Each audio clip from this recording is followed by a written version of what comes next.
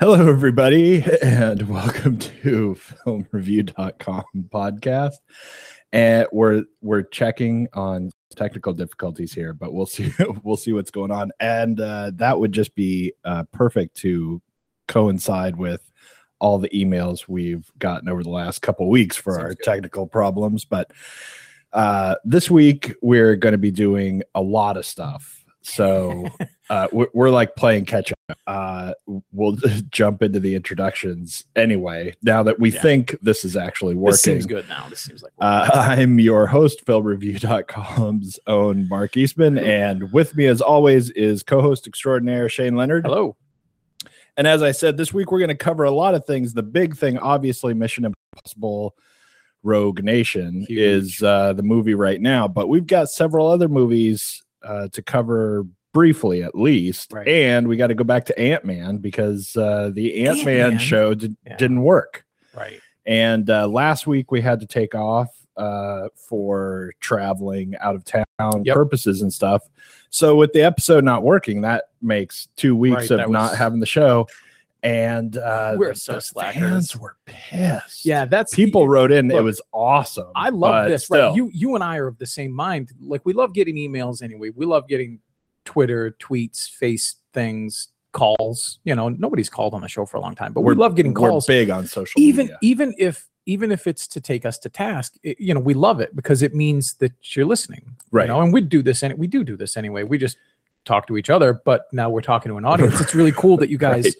You know, I always say to you, I think that's awesome if we take a week off for whatever reason, whether it's purposeful or accidental, like with Ant-Man, because people want to hear it. Right. And that's really cool. That's a huge compliment. So sorry the show got botched, but thanks for and none of them care about it, Ant-Man anyway. You know?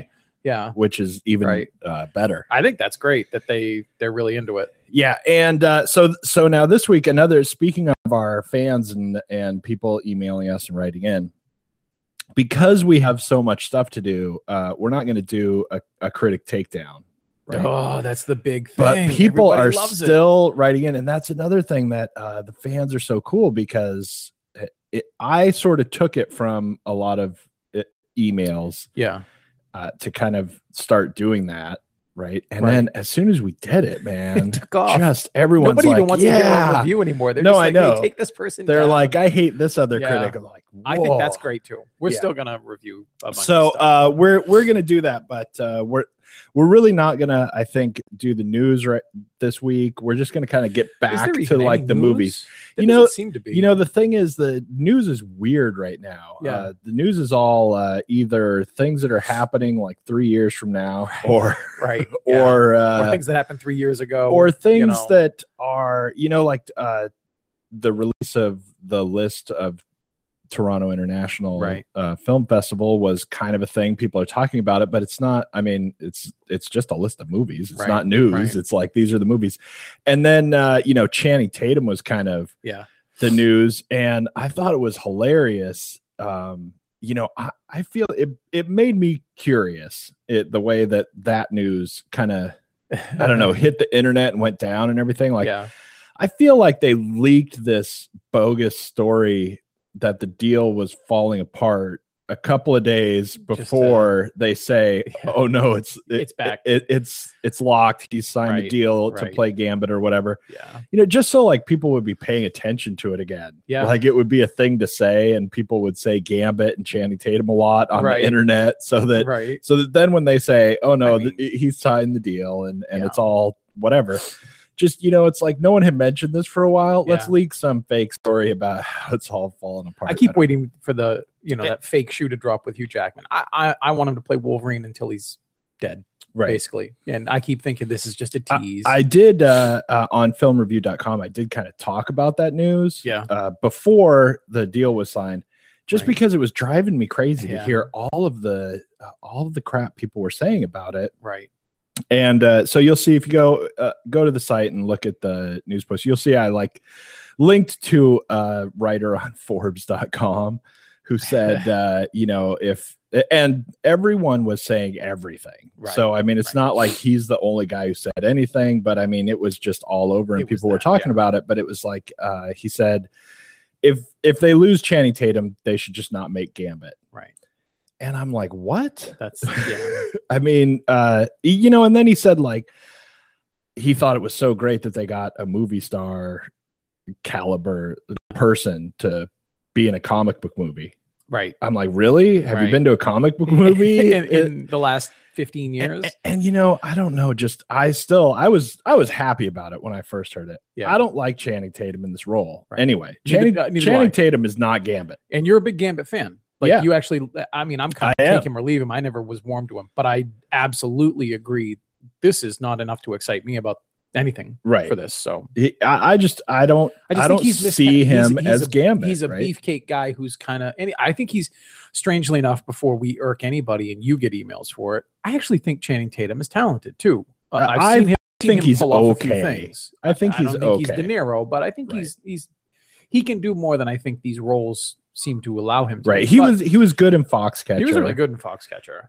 I think Jupiter Ascending proved that he's not necessarily the draw everyone thinks he is. That film, man, what a piece of crap that was. Because that's on track, I think, to stay the biggest box office loser ever. Man, if you're trying to come up in the world, there are a few projects you've got to stay away from. And with a certain modicum of respect to the Wachowskis, man, you just got to stay off their project line. Yeah. You just can't do that stuff. But, I thought maybe for the only things I saw, everyone's excited about Ian McShane. Yeah. Okay. In Game of Thrones. And I like Ian McShane a lot. But I don't watch Game of Thrones, so it doesn't matter to me. And I was bummed to see Roddy Piper died. Yeah. Because that's true. even though he was no De Niro either. Man, I love They Live. But Hell Comes to Frogtown. I mean, he was just the thing that's weird about him as an actor in the few things that he's been in. It's not like he's been in a lot of stuff. Mm-hmm. In the few things that he's been in, it's the weirdest turnaround of what you would expect, because he is only in the goofiest movies. Yeah.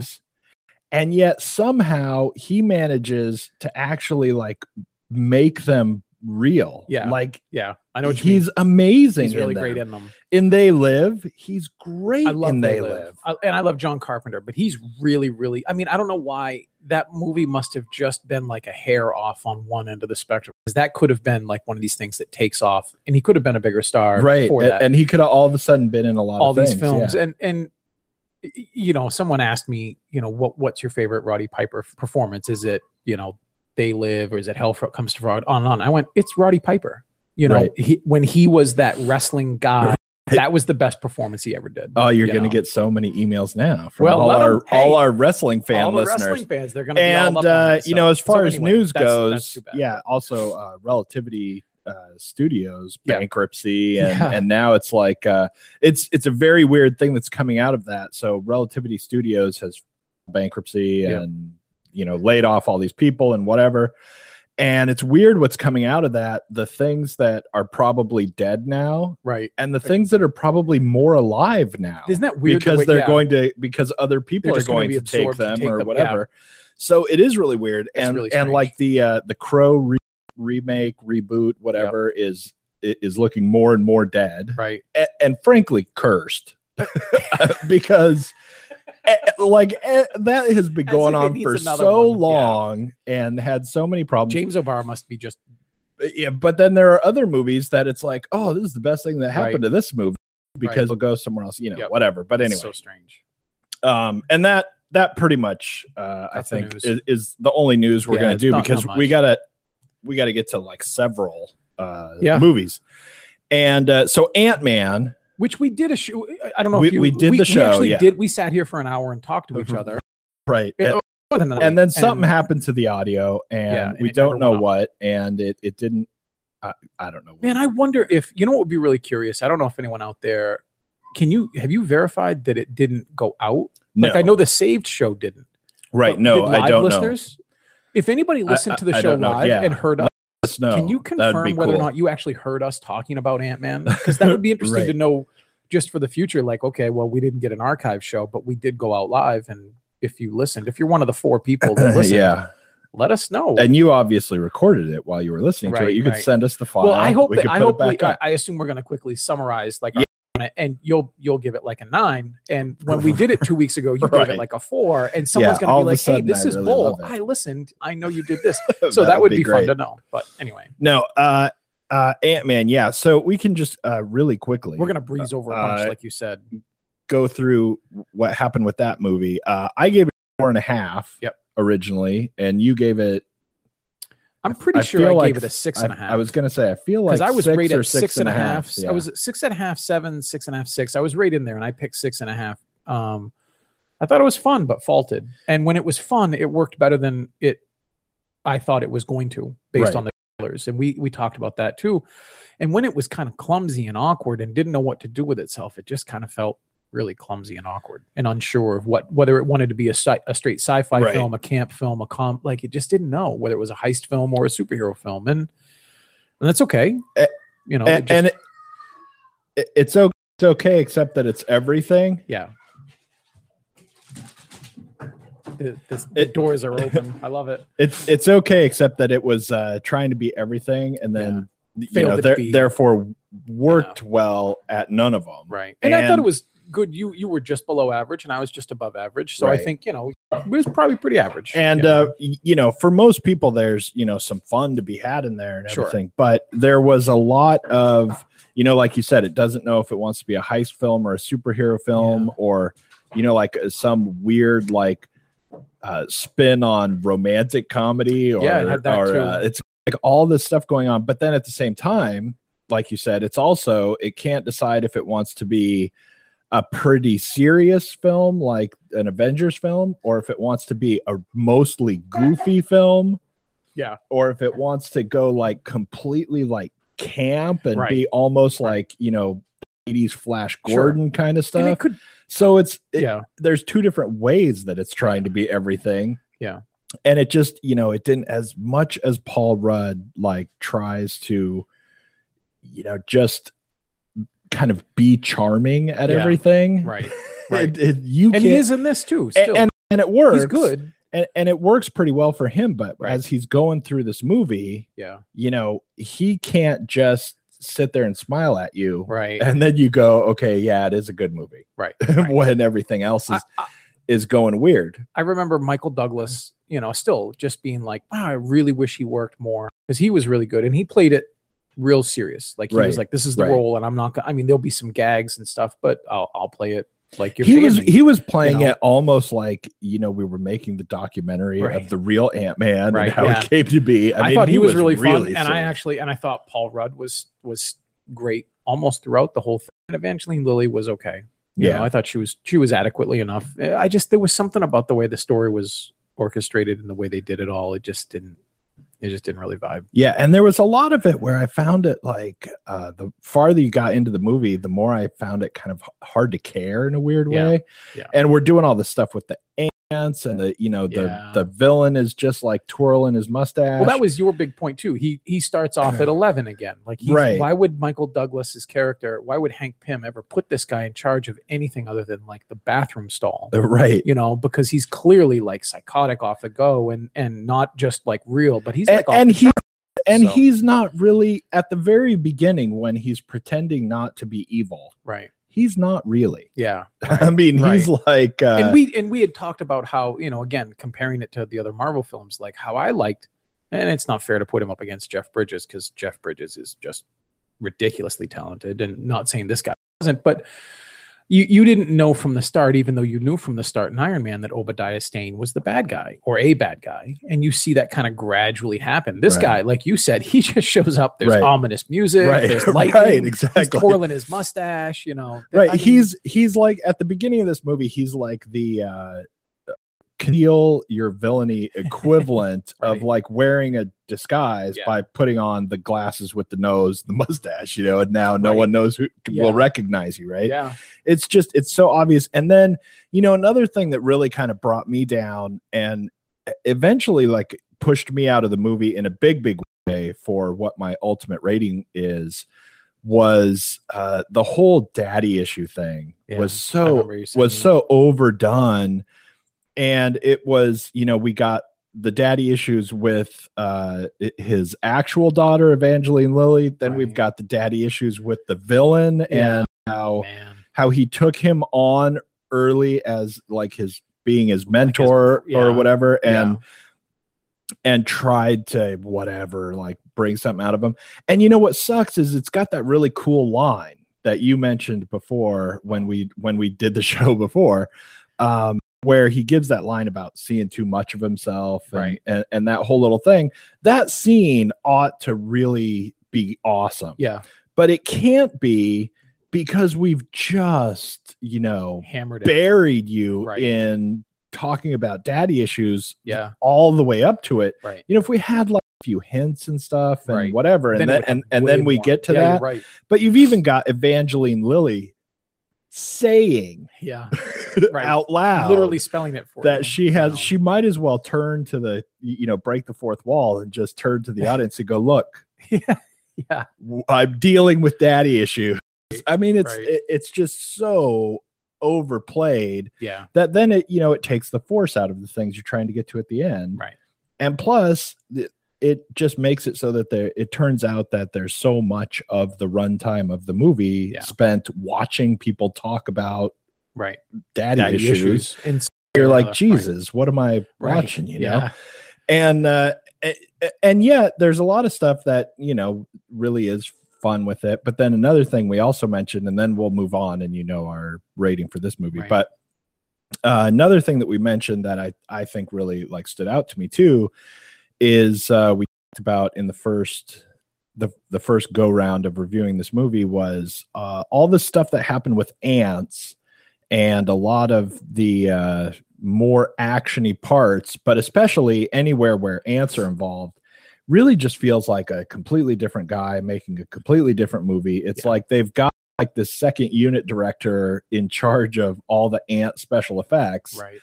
And it's almost like he gets a certain script that just covers his part of the movie and he doesn't know the whole movie or have any connection to the whole movie. And he's doing his thing and it looks like this and we act like this and whatever. And then the rest of that's put all around it is somebody else with a whole different theory and a whole different scheme of what he's trying to get out of what he's doing, and then you just mash them together and it's kind of odd.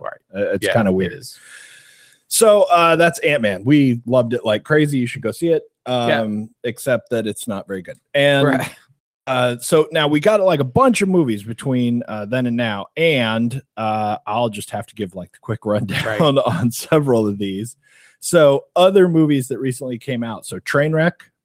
Yeah. I ultimately gave that a 6. Yeah. And, it makes me unhappy to do it because I really like Amy Schumer. There's a lot of good stuff in the movie. Yeah. There's a lot of stuff that's fun and funny. Although people who go to this movie with no real idea other than the fact that they are really big Amy Schumer fans are probably going to be kind of disappointed because it just doesn't play out like what you would expect. Right. It's like, I don't even know exactly what to compare it to, but it's like if, you went to a Seth MacFarlane movie and all of a sudden it was, like Beaches. Right. Like it was like, it's just, it's not that extreme an example, but it's just you're going to be looking for a bit different movie if you're just a fan of the show Inside Amy Schumer and go, oh, she's making a movie. I'm all on that, right? And a lot of it is a little overly talky and it's slow in parts and it's just but it was still good. It was just kind of rough. It is good and it feels watered down. It's it's another Judd Apatow film that can't come close to being under 2 hours when it needs to be like an hour and 40 minutes. It was at least 25 minutes too long, and that 25 minutes spread over the course of 2 hours is just ambling in places it doesn't need to. Right. I was impressed with it in a lot of ways, though not super familiar with Amy Schumer's stuff yet. But it made me curious to see more of it. I would give it like a 6.5. And the thing is, if it were a tighter film, if it were shorter, it probably would have been like 7.5, 8. Because what's really good about it is absolutely really fun. And the thing that I liked in a lot of ways is that Amy Schumer wrote, at least takes all the credit for writing it. So I don't doubt that she was the only writer, but she, like I told you, one of the things I really liked is she didn't take all the good lines. No, she made sure that the ensemble, that everybody else around her, because it seemed to me that she believed that the scene was the funniest thing, not the person who delivered the killer line. So she did have many great lines, but she would give them to everybody else. Bill Hader, Colin Quinn, like the woman who played her sister, you know, right. Anybody who was in a scene with her had a chance to get the best lines. And then if you're just a throwaway person for the novelty of the film, like even LeBron James, he got great lines. And she would just do a lot of her stuff by reaction. Right. And it was cool. She has at one moment this really real great ability to be vulnerable and edgy and sharp and self-aware in a way that I think Hollywood really wants Melissa McCarthy to be. Yeah. And isn't. And doesn't. And lets her self-sabotage. And whether or not it's fair to compare them or not, I don't know. I think so. They're both popular comedians right now in movies and in TV. Amy Schumer just seems to draw a line and be like, I don't care about making fun of myself, but I'm not going to do it just because you think I need to. Right. Like I'm going to do it if it's funny. Right. So it was really interesting to see, but man, hell, if it wasn't at least a half hour longer than it should have been. Right. So, okay. We got to like jump through lots of things. So indie movie that's out in select theaters and is, I think, already available like on iTunes and video on demand type stuff is Jenny's Wedding. Yeah. And very interesting movie. And it's Katherine Heigl and Alexis Bledel is from Gilmore Girls is in it. She's not really in it all that much. It's a very strange movie. Okay. It's about Katherine Heigl has been in a relationship with Alexis Bledel for like 5 years now. Yeah. And her parents, she hasn't come out to her parents and her family and everything. Yeah. And so it's a very weird movie. And speaking of beaches, it's the movie. It's a movie by the person who wrote the screenplay for Beaches. Yeah. Who, and I lost her name right now, but she has a long 3-name complicated name. I can't remember her name right now, but she's also, you know, written screenplays for other things. She's written screenplays for a lot of big popular movies. She's only directed one other movie, and it's been a while since we've seen her. Wow. It's been like 10 years, I think, since she's written anything. So I don't know. She took some time off, right. But she has delivered some big screenplays.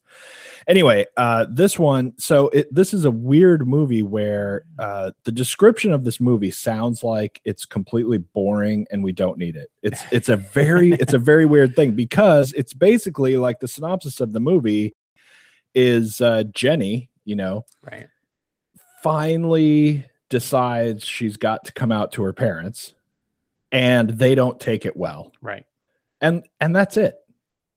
And it really kind of seems like, do we need that? Here's another coming out to your parents and they don't like it, you know, thing.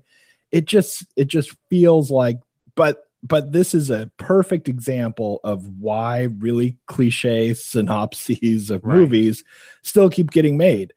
There's a reason that cliches become cliches, right? Right. Because they're actually things saying if you do it right. Right. If it, it's like why old sayings are old sayings and people keep saying them. On, right. You know, it's like, and it's so weird that this movie works really well too. I gave it a 7. It's not great, and it also could be trimmed a bit. Huh. And for me, the screenplay, I think really gives you an idea of someone who hasn't written a screenplay in like 10 years. So they're just ring rust. But it's really good in the big picture, right? Huh. But then there's certain parts of the dialogue are, I don't know, did not jive exactly. There are certain scenes that are a little too, they're a little too much. There's a couple of scenes, and it's Tom Wilkinson is her dad. Wilkinson. I was going to say Tom Atkinson. And Tom Wilkinson. And he's awesome. Great. He's really great in it, right? Yeah, he's awesome. And they've got this really great character that we don't get enough of in Alexis Bledel. I wish we got more of her, because she's so like perfectly the person who is just sitting there in a relationship with you who have not come out Right. And doesn't really care. Yeah. She's like, well, whatever. I don't care if you tell your parents. But I mean, and okay, well, now you have to tell your parents. If you're going to tell your parents, tell your parents. Right. But she's got this great character. And then you've got Jenny's sister plays a big part, and it's Gummer. I can't remember her first name. Her last name is Gummer. I want to say Grace. Yeah.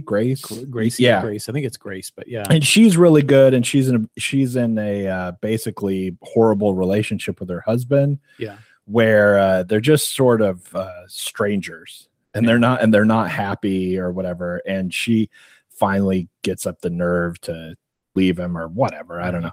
But what's really cool about the movie is that it actually has nothing to do with coming out to your parents, even though that's all it's about. It's the MacGuffin of the film. It's well, not exactly, but what's great about it is, it could be anything. They play the script plays it out like it could be anything. It could really be you'd have like basically the same idea if it was just she lied about still being in medical school, but really she quit and she was playing in her band or whatever. Right. It's really just anything where it's like a big confrontation with your parents. You finally go, look, I'm going to do what I want to do, and this is who I am. I'm not a medical student. I'm a drummer in a band, or it could be anything, and it's just that the thing happens to be that she's gay and hasn't come out to him yet, right? Yeah. And in that respect, I think it's a really great screenplay because it doesn't just kind of like harp on the whole thing, right? Yeah. And her parents really don't take it well, right? And yet it's goofy. Like if it went wrong, it could just be like after school special and be really stupid and cheesy. And it's really good. It's not great, but it's a pretty fun movie. Okay, so that's it for that. I gave it a 7. I think I said that already, but it's worth checking out. The other one that I saw, Paper Towns, which is we talked about it on the show before and mentioned that it was coming up. It's by the same author, a screenplay by the same author of the book, The Fault in Our Stars, and directed by the same guy who directed The Fault in Our Stars. Yeah. And not quite as good as The Fault in Our Stars, but a very interesting movie. It's probably more interesting, for people like you and me. Yeah. And especially you're like a big, English background and stories and everything like that. Right. Yeah. It's very interesting how it's laid out. So it's about, your average, not quite really bad geek in high school. Your typical person who's going to have a high school movie about him, and it's going to be like a coming of age kind of thing. And the girl who moves in next door, who he falls in love with when he's like 8, and then and they're kind of friends because when you're 8, whoever is across the street from you, you're going to be friends with. Sure. And there's no high school politics involved. Right. But as they grow up, they move apart, and she becomes, she's in with the really popular crowd, and one of those the whole thing, right? Yeah. And it's like Camp Me Love, right? In the basic setup of who's who, and more weepy, less like soundtrack happy. Right. Yeah. So he's still like mooning over her in senior year of high school, right? And they don't really talk though. Right. And one night she comes to his window and wants him to go on this adventure with her to do all this stuff. Yeah. And he's like, he doesn't even know what's going on, right? And they go and they basically like do a bunch of goofy pranks on her ex-boyfriend. She found out that her boyfriend was cheating on her. Right. So they do these goofy pranks to him, to like his friend who knew about it and helped him hide it, to her like best friend who she thinks knew about it and didn't tell her. Right. And all this stuff. And so they go do all this goofy stuff, and they have this big night of, adventure. And then the next morning she disappears and she's gone. And now it's like, what happened to her? Right. And then he like finds these clues to where she's gone. And so now he's on this big quest to find out, what happened to her, to find her. And then he's got his friends that he like kind of pulls along and turns into like this big road trip to go to this to go to this town where they think she is and everything.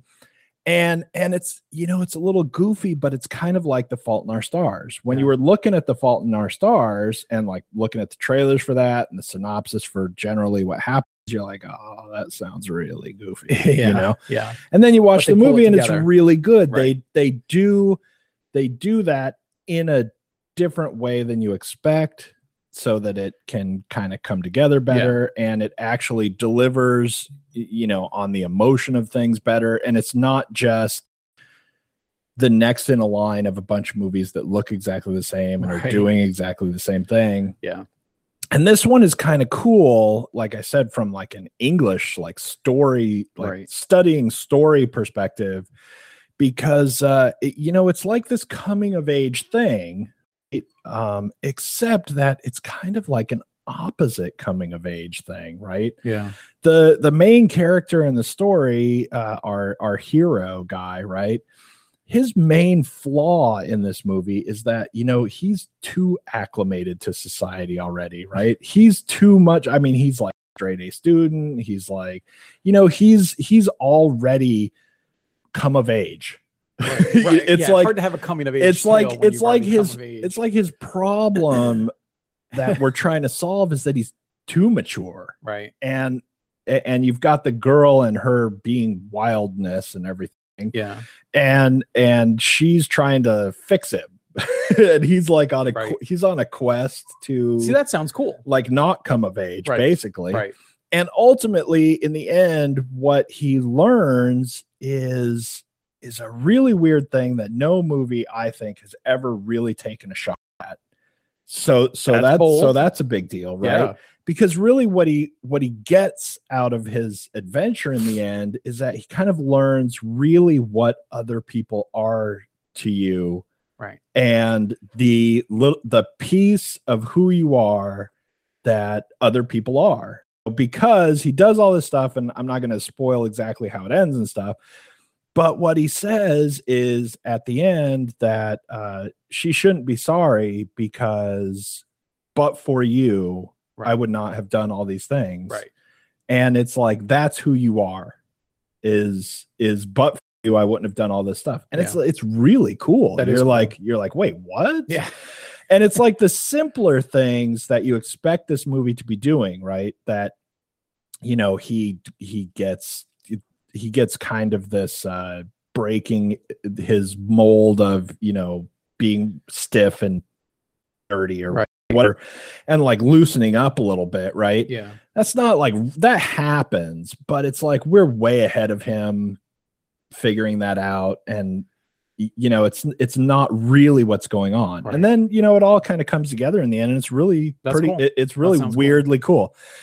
So what did you give it? So I gave it an 8. Yeah. Mostly because this is a weird one that kind of it goes in line with Trainwreck in a way, because it is a little too long, but like Trainwreck, there are a lot of parts where you'd need to cut like a half hour. You're not sure what half hour to cut, right? And if you just cut everything that you go, we don't need that, you'd cut an hour. Right. And so it's like you don't know exactly what parts, because it kind of it does a lot of shifting around, and it does a lot of, you know, pieces on the road trip. And then if you actually cut the things, you're like, well, but wait, maybe that part was fun, even though it doesn't do anything or weird. Whatever, you know. So it's very strange. There's lots of parts where they find this like abandoned, like she leads them with her clues to this old abandoned, it's like a kind of a touristy knickknack like shop, but it's been abandoned for years, and they keep going there, and it kind of drags out in that where, you know, we've actually gotten what we need out of that, but they keep going back to it anyway. So it needs to be cut, and especially in the early part of it, you know, I didn't love it. You have to like let it build at you for a while and just kind of play along and go, I'll agree that this will probably be better. but it's not convincing me yet, you know. But ultimately it was really good. It didn't have quite the same thing where, like, when we were leaving The Fault in Our Stars, and we were like, what? Right. That was like really good, Yeah. right?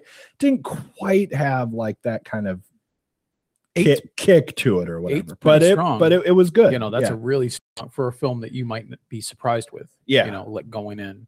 Yeah, it was really good. Cool. It kind of bummed me out though, because I was like, you know, if this just had a little bit better whatever, right? Then it could have been, you know, like one of those really good 80s movies that like lives forever and becomes a thing. That's cool. And, you know, maybe for people younger than me who are watching it or whatever in a different generation, maybe it actually will. Right. I don't know.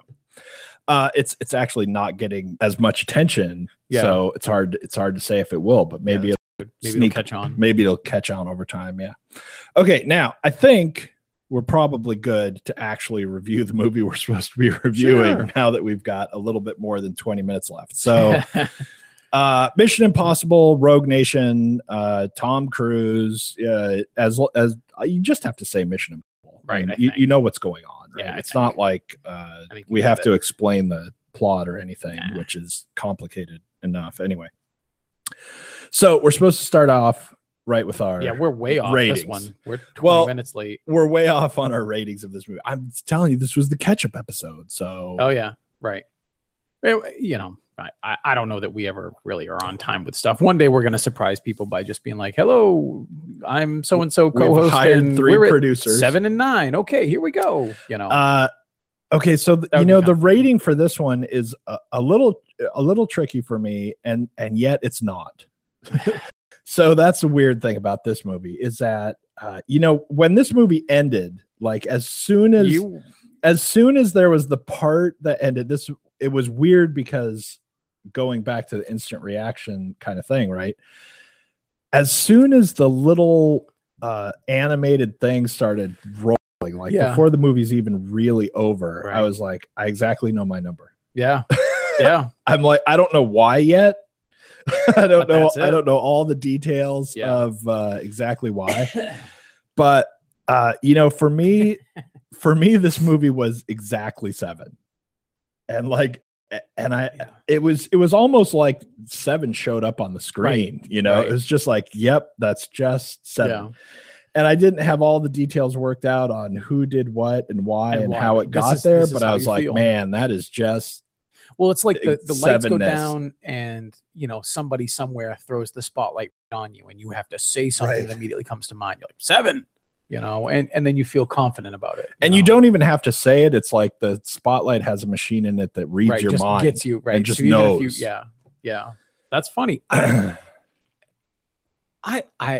was a little not confused, but I'm a little torn because I feel like there's a lot of the film that's just like what you were saying earlier about, the other films is that cliches exist for a reason. And when you do spy films, whether they're Bond or Bourne or Mission Impossible, right?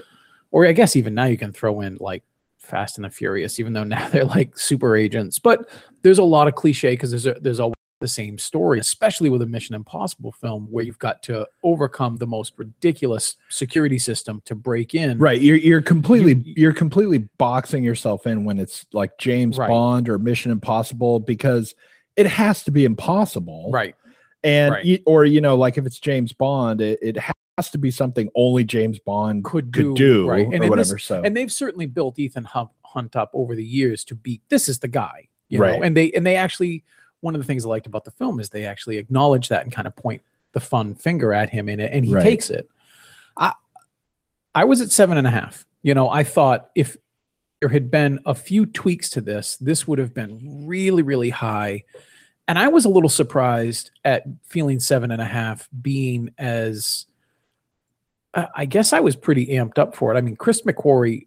I was too. I was ready for this one. And that's been a really great film that we saw in the last couple of years. And again, I keep saying he should do more sci-fi because Oblivion the year before that. Right. It's just this is maybe his niche that he's never really done a lot of.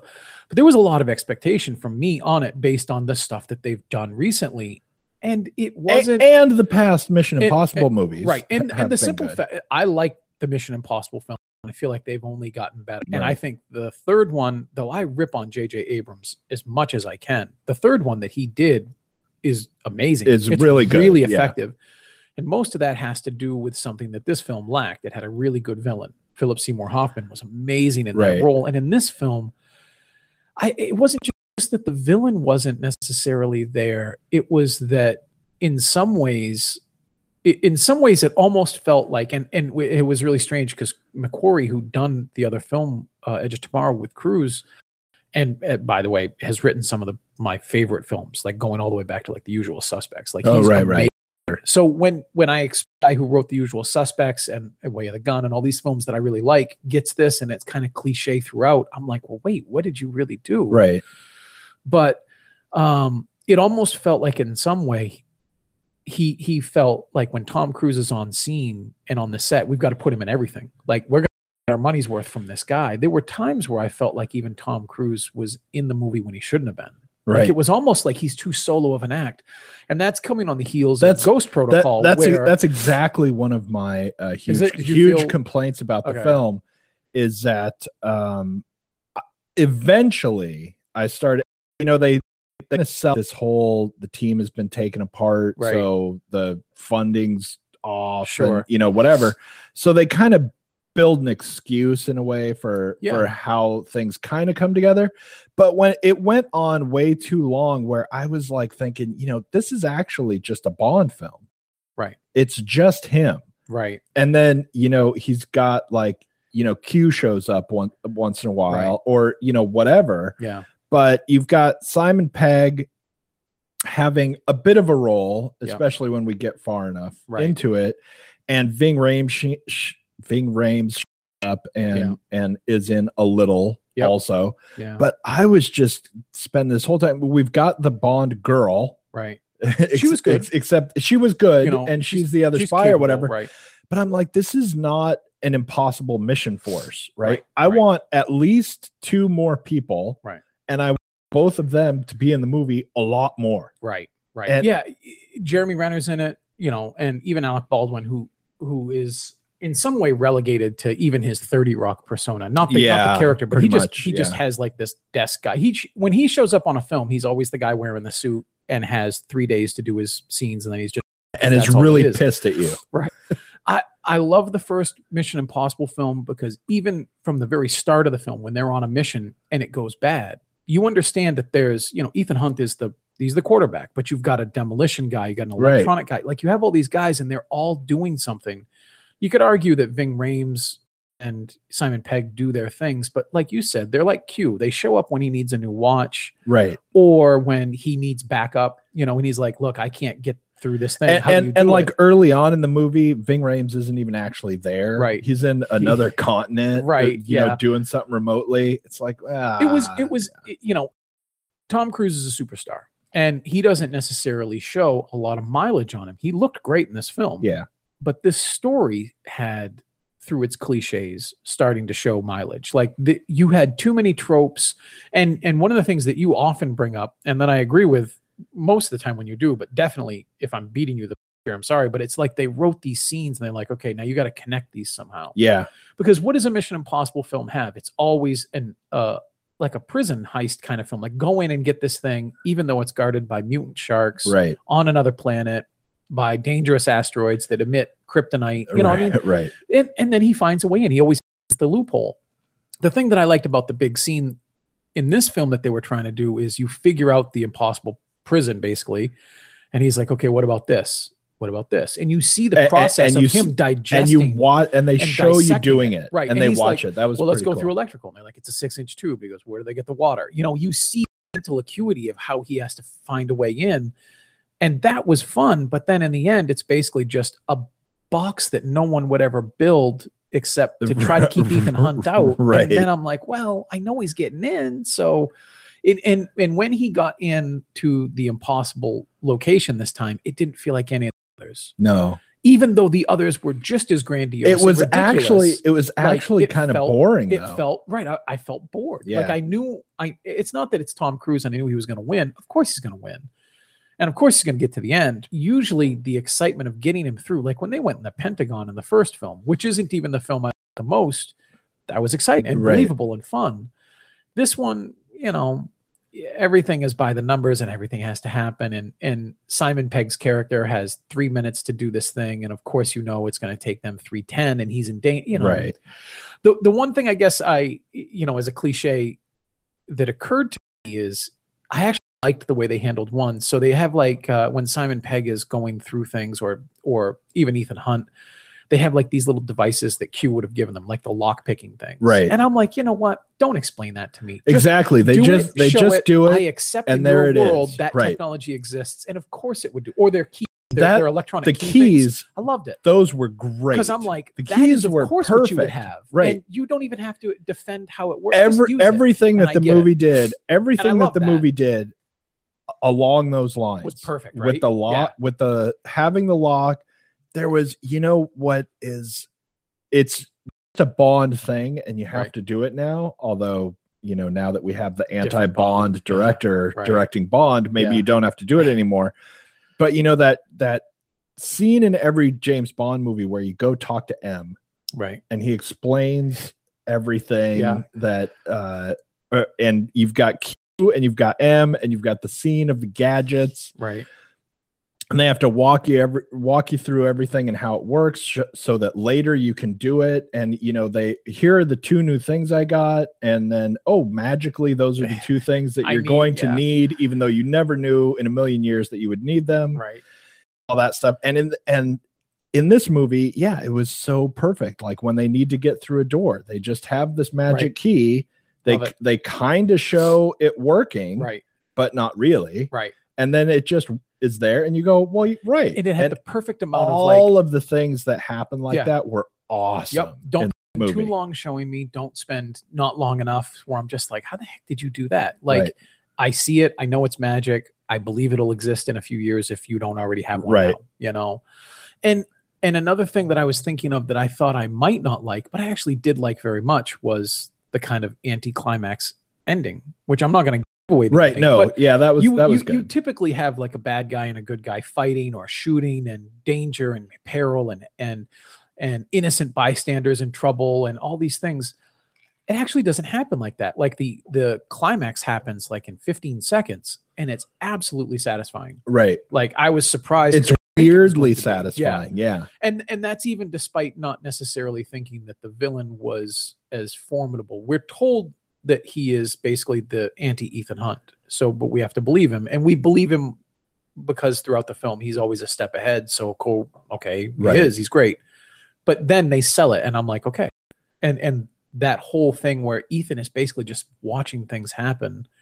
I loved it. Right. I was like, please don't. That part was all good. And, you know, like you said, the part where they have this goofy room that would never exist except that it's almost like when they were writing the movie, they built that backwards. Right. They were like, we want to have him have to do this and then have to do this and then have to do this. Now build me a place for him to break in where that will work. And then you're the guy who has to design that place and you go, well, okay, then I guess it's this or whatever. Yeah. And it's very weird.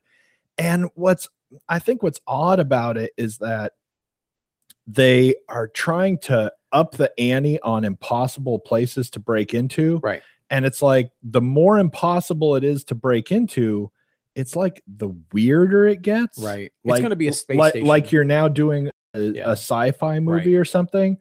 Right. And, you know, there's plenty of places that are impossible to break into that really exist. Yeah. That you really could never get in.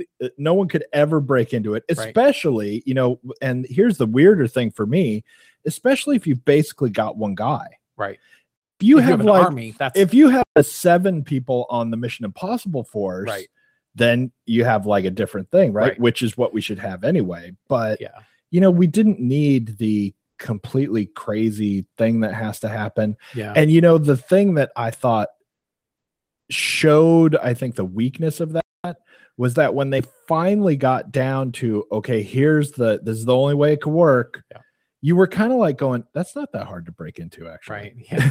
It's like, it's so, Well, and it's like, why would they build it that way? Right. Because it's actually not that hard to break. We're going to build this room and just hope that guy from America is really busy for the next 10 years. Right. Because he's the only cat that we, it's really weird. But what sucks about the way a lot of it comes together and why it was like so 7 for me is that like I really hated that part. I like you said, I like the walkthrough where they start showing it. That was great. And then all of a sudden they go, well, so we can't do that. Right. But you've seen it. You've like watched him think it, basically. I thought that was really cool. I thought the place they break into sucks. Right. And then, but when they do the part where they get the prime minister, I thought that was awesome. It was great. And it's cliche as hell, but it worked on every point. It's very cliche in a way, in a Mission Impossible way, in a way, right? Yeah. But when it's kind of sucks that it's so late in the movie, right? Right. But when I was watching that whole scene, like basically from beginning to end, all I could think was like, why haven't I been watching this all this time? Yeah. Because that would have just been awesome. And I'm glad they kept that out of the trailer. I think they make I think they make a big mistake in assuming they need to show something like Tom Cruise hanging off that airplane, which even if you don't see the movie's trailer, that happens in the first 45 seconds. Right. I think that's based. You're going to go see Mission Impossible because you're either a Mission Impossible fan, an action junkie, a summer lover, or a Tom Cruise fan. You don't need to throw that in there, but I'm glad they didn't ruin any of that stuff. Right. If they had easily shown like certain unmaskings or anything, I'd be pissed because I'm like that. You don't have to do that. And you weaken what's already going to be really effective. I agree. I thought that whole scene was really great. And it was like fun. You know what and they it got to was do, Mark? Mission Impossible-y. It was. It was. And that's what I mean. Like great. in a very cliche Mission Impossible way, not like kind of a Bond like way too, but like the anti, comparison in the movie is when they're at the opera. Right. I hated everything that happened when they were in the opera. It was all so bad. It was like it was like a really cheap version of like a Bond thing. It felt like somebody trying to make that film. It's just very him, and you've got the big guy that he's fighting on the thing, and they fight like such a stupid, it's supposed to be boring a choreographed, way. arty way. Yeah, and then everybody's shooting everybody else. Right. And then the only thing that was like kind of okay, except it was only okay in theory. It wasn't okay in the way it actually played out in the movie. But you could see the theory behind it. If they'd have done it right, it would have worked.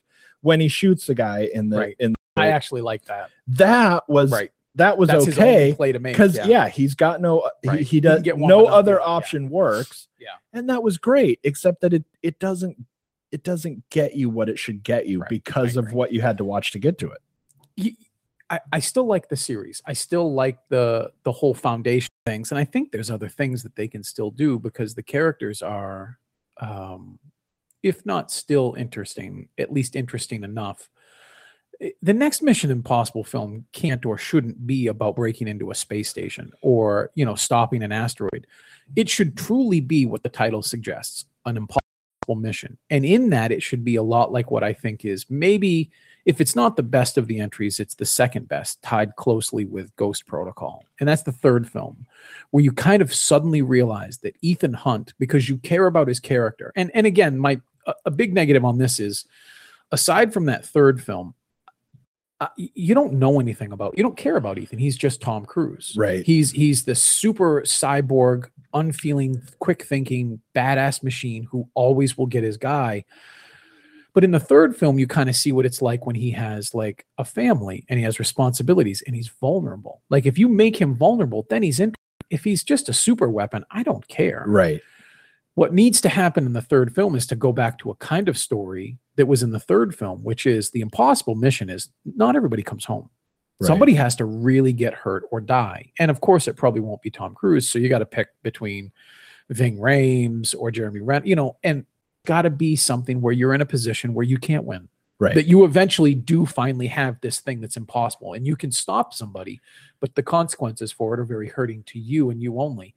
That's going to be really interesting because that's a really fun story versus where are you going to come up with another impenetrable fortress with laser guided shark? Right. I don't need to see that anymore. And yeah, it's like going all the way back to the first movie and when it was the big thing with the going down on the wire, Right, and it was like the huge trailerness of Tom Cruise on that. And then, for years, like everybody had to do that wire where you almost hit the ground little thing. Right.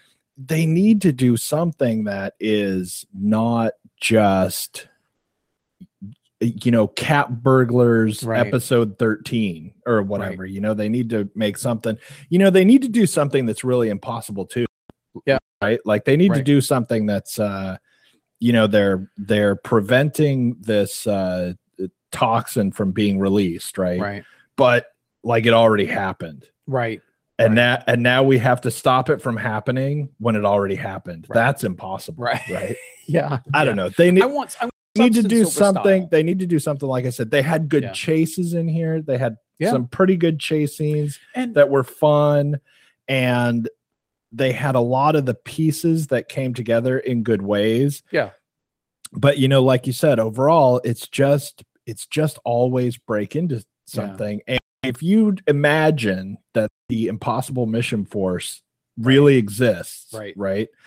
Everything they do every day is not breaking into some place and getting the little thing. I mean, it's just there's got to be other stuff. All those negative things aside, one quick little thing too. I actually liked, although I don't know if you did, I think you did, even the storytelling behind what's happening, which is all these world events are kind of linked, like these really weird, innocuous, innocent kind of things. They're actually being kind of engineered to these things that are accidents, and everyone knows it's an accident. What really happens afterwards? Like, is there a civil war? Is there a bank that goes on? These things.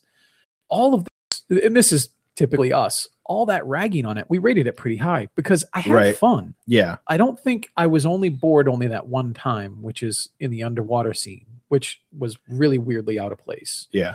It looked to me like somebody had went seen on Gravity. weirdly too long. Too, it did. It looked because like, he's supposed to be holding his breath. Right. We've got a clock on it, and yet you're going, God, this seems longer than that. Right. It looked to me, maybe the way they were filming it, that it was something they'd seen out of Gravity. Like when you start seeing the thing spinning around, and it almost felt like that was just like somebody had seen Alfonso Cuarón's film. They're like, I want that. Put that in a scene. Aside from the underwater scene, I wasn't bored. I had a lot of fun, even though it was all cliche, mostly all cliche.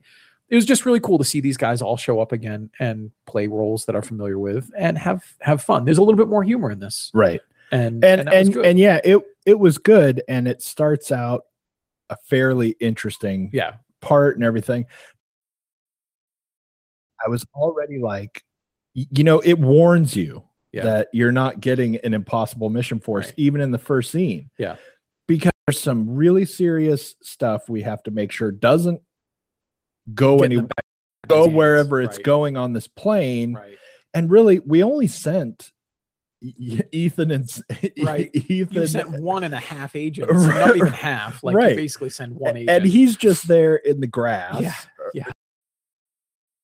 Stuff on computer or whatever, and Ethan, who we don't know where he is, but basically you're breaking into wherever it's like in Belarus or whatever. Yeah, we're breaking into like the military base, whatever. Yeah, and all we just need Ethan, and then Simon can run the computer.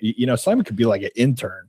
He has to do with this, right? He has to push buttons on the computer after Ethan does. That's awesome. Whatever he does, and it's like so basically it's not a force, right? It's just Ethan. It's a force of one. I don't know. Anyway, we're out of time, and I'm surprised we got through all those movies. Me too. We're gonna run out, but we're gonna run out of time. But that's our story. It's a 7, and yet it's a lot of fun. And we'll be back next week. What's next week? Fantastic Four. Oh, that's right. Yeah. I'm scared. That's going to be... I'm scared of that one. All right. Thanks for tuning in. With the live shows already cut off. But thanks for tuning in. Please send us any emails. You can send them to mark@wn.com or Mark Eastman @areyouscreening.com. And we will try to get to questions. Next week, we should have the critic takedown again. So if you've got your suggestions of some critic who and you think they're crazy and you think we will too, send those in. We should go to a critic's house and live tape it and just be like, what you talking about? What you mean by this? What you think? And then we'll invite them to come out and that would be great defend too. their position. Yeah. Right? All right. We'll see you next week for tuning in. Please share, subscribe, otherwise trick your friends into listening, and we will see you next week. Bye.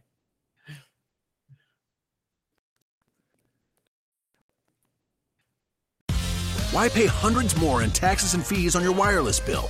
Introducing T-Mobile One, now with taxes and fees included. Get 4 lines for $40 each per month with AutoPay. Switch your family of 4 to T-Mobile and get a $600 prepaid card. It's kind of like a refund on the taxes and fees you paid to those other guys last year. Don't wait. Visit a T-Mobile store. Top 3% of data users greater than 28 gigabytes per month may notice reduced speeds. Sales tax and regulatory fees included. Effective with February charges via prepaid MasterCard card. See store for details. Cabela's is coming to Northern Virginia with a spectacular new store in Gainesville. Find everything you need for hunting, fishing, camping, and shooting sports, plus much more. Join us for our grand opening celebration Thursday, March 9th at 10 a.m. Be one of the first 500 in line and receive a Cabela's gift card worth up to $500. Plus, a chance to win one of 3 Remington firearms. See store for details. Don't miss Cabela's grand opening in Gainesville, located off I-66 and Highway 29 near Virginia Gateway.